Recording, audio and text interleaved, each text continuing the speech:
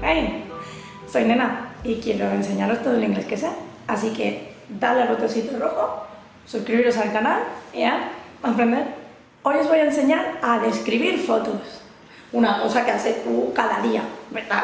¿O no? Bueno, lo hagas o no, los exámenes oficiales de inglés, de B1 sobre todo, es un ejercicio muy típico. En el PET de Cambridge lo tienes, en la Escuela Oficial de Idiomas, en muchas universidades en sus exámenes lo incluyen también, hasta en exámenes que son de esto que son multinivel, que te puedes sacar desde la 2 hasta el C1, por Aptis, por ejemplo, que tiene también esto en su examen, en la parte de speaking. Todos estos tienen una parte donde tienes que describir una foto. Así que os voy a enseñar cómo hacerlo y ahí hablaremos de cómo colocar las cosas en el espacio, especular, que mira, estas cosas sí que te pueden valer más en la vida real. Pero bueno, no me enrollo más, vamos allá. Vamos a empezar viendo qué es lo que te piden, qué es lo que espera de ti el examinador que te está escuchando describir esa foto. Bueno, hay ciertos criterios que son los mismos para cualquier tipo de examen que hagas y bueno, ya tenéis un vídeo por ahí que os habla de estos criterios: contenido, communicative achievement, la organización, lenguaje, todo esto lo tenéis que tener en cuenta, pero como ya tengo un vídeo de eso, no lo voy a repetir. Más y más específicamente para cuando describes una foto, ¿qué te piden? Empezamos por ahí. Te piden usar el present continuous. Eso es fácil, para decir lo que la gente está haciendo en esa foto, usar present continuous. También quieren que coloques las cosas, describas dónde están las cosas en esa foto. Tienes que usar location vocabulary. Y también quieren que especules. Si en un minuto te da tiempo de hacer todo eso, o si ves que ya no sabes qué más decir, otra cosa que va muy bien es contar una experiencia personal. Pero eso lo podéis dejar a no ser que os sobre el tiempo. Lo que tendréis que usar para tener puntos es present continuous, location, speculation. Facilísimo. Vamos uno por uno. Present continuous, no tengo mucho que contar, también tengo un vídeo por ahí que podéis ver. El present continuous es usar el verbo to be en presente, I am, you are, she is, they are, seguido de la forma ing. Entonces, si en una foto tienes gente que está comiendo, they are eating. A woman is serving the food, por ejemplo.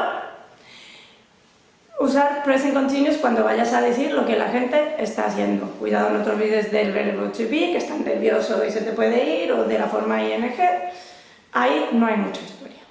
Location es este vocabulario que si estáis estudiando para un examen de estos, seguro que ya lo habéis visto. Es decir, dónde están las cosas en la foto. Atrás, in the background. Delante, in the foreground. También puedes decir at the back o at the front. Cuidado con la preposición. Si dices background, foreground, usas in. Si dices back, front, at. No te hagas la picha un lío, tú elige uno y usa ese. Después hay más, ¿no? On the left, on the right, in the middle. Yo no me complicaría mucho porque hay 20.000 cosas que puedes decir. Pero elige 2 o 3 de estas. On the left, on the right, in the background, in the foreground, in the middle, y la toma por culo. Y otra manera de tener los puntillos por el location es usar preposiciones de lugar, que para así decir que pues alguien está al lado, delante, detrás de algo. ¿Cómo estás?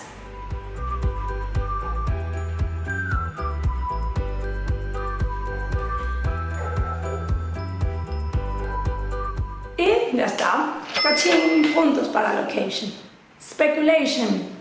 Tú ves la foto y puedes decir muchas cosas que ves que están ahí, dónde están las cosas, location, lo que la gente está haciendo, present continuous, pero también tienes que especular.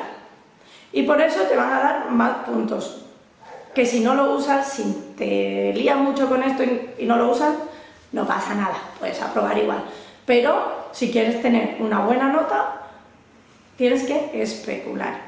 Y es fácil, especular es must, con el infinitivo, para decir que estás seguro de algo, may, might, could, positivo o negativo, con el infinitivo, para decir que no estás muy seguro, pero podría ser, y can't, con el infinitivo, para decir que algo es imposible. Entonces, hay frases que te puedes llevar ya preparadas, que es muy fácil. Pues, por ejemplo, si ves que es invierno, it must be winter because they are wearing coats. O it must be summer because it's very sunny and hot. Y cosas así.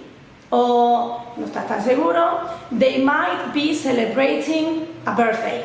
Puede que estén celebrando un cumpleaños.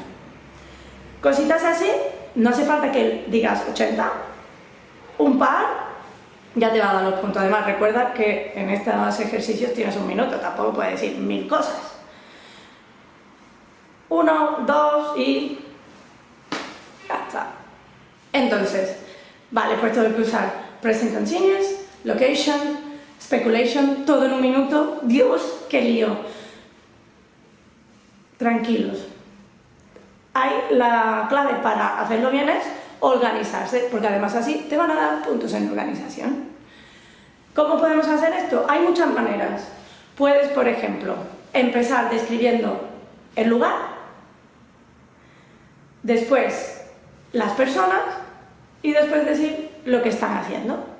Cuando describes el lugar puedes especular, o cuando describes las personas y después pues ya dices lo que estás haciendo y ya está. Recuerda que si ves que te sobra tiempo, pues si están jugando al fútbol, di que a ti te encanta jugar al fútbol o que esto te recuerda un día que jugabas con tus amigos. Puedes, en lugar de decir lugar, personas y lo que están haciendo, puedes decir personas, lugar, personas, lo que están haciendo, lugar. O sea, este orden, el que tú te sientas más cómodo, pero sigue un orden porque así te aseguras, si repites esto y lo practicas, te aseguras de que vas a hablar un poco de todo y que vas a usar un poco de todo. Vale, voy a usar el lugar, voy a describir el sitio y después voy a especular con el tiempo que hacen, que es fácil.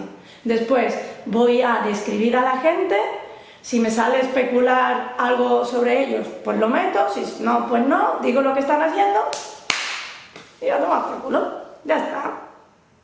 Otra manera puede ser pues que empiezas por atrás y vas yendo para adelante. Así también te aseguras de usar in the background, in the foreground, que si lo haces de la otra manera, pues cuando describes el lugar usas location para decir dónde ves las cosas, y para las personas igual. There is a woman in the middle of the picture. Hay una mujer en medio de la foto. O they are in the park because I can see trees in the background. Están en el parque porque veo árboles atrás. Pero si te cuesta lo de meter lo del location, otra técnica que puedes seguir de organización es empezar por atrás e ir para adelante, o empezar por adelante y ir para atrás, lo que tú quieras. Pero puedes empezar in the background, I can see, atrás puedo ver, bla bla bla, y lo que sea. Y después te vas al medio y in the foreground, lo que veo es tal. Pues así, yendo de atrás para adelante o de adelante para atrás, te aseguras usar location, tendrás que describir el lugar y tendrás que describir a la persona y lo que están haciendo. El caso es que te hagan la vida fácil y que no empieces el examen y con los nervios empieces a decir mucho de una cosa pero nada de otra, que se te olvide estos puntos clave. Lo primero es saber cómo lo vas a organizar, y si cuando hayas descrito 10 fotos, cuando te llegue la 11, te va a salir automático, vas a empezar directamente a describir el sitio con tu especulación y cosas así.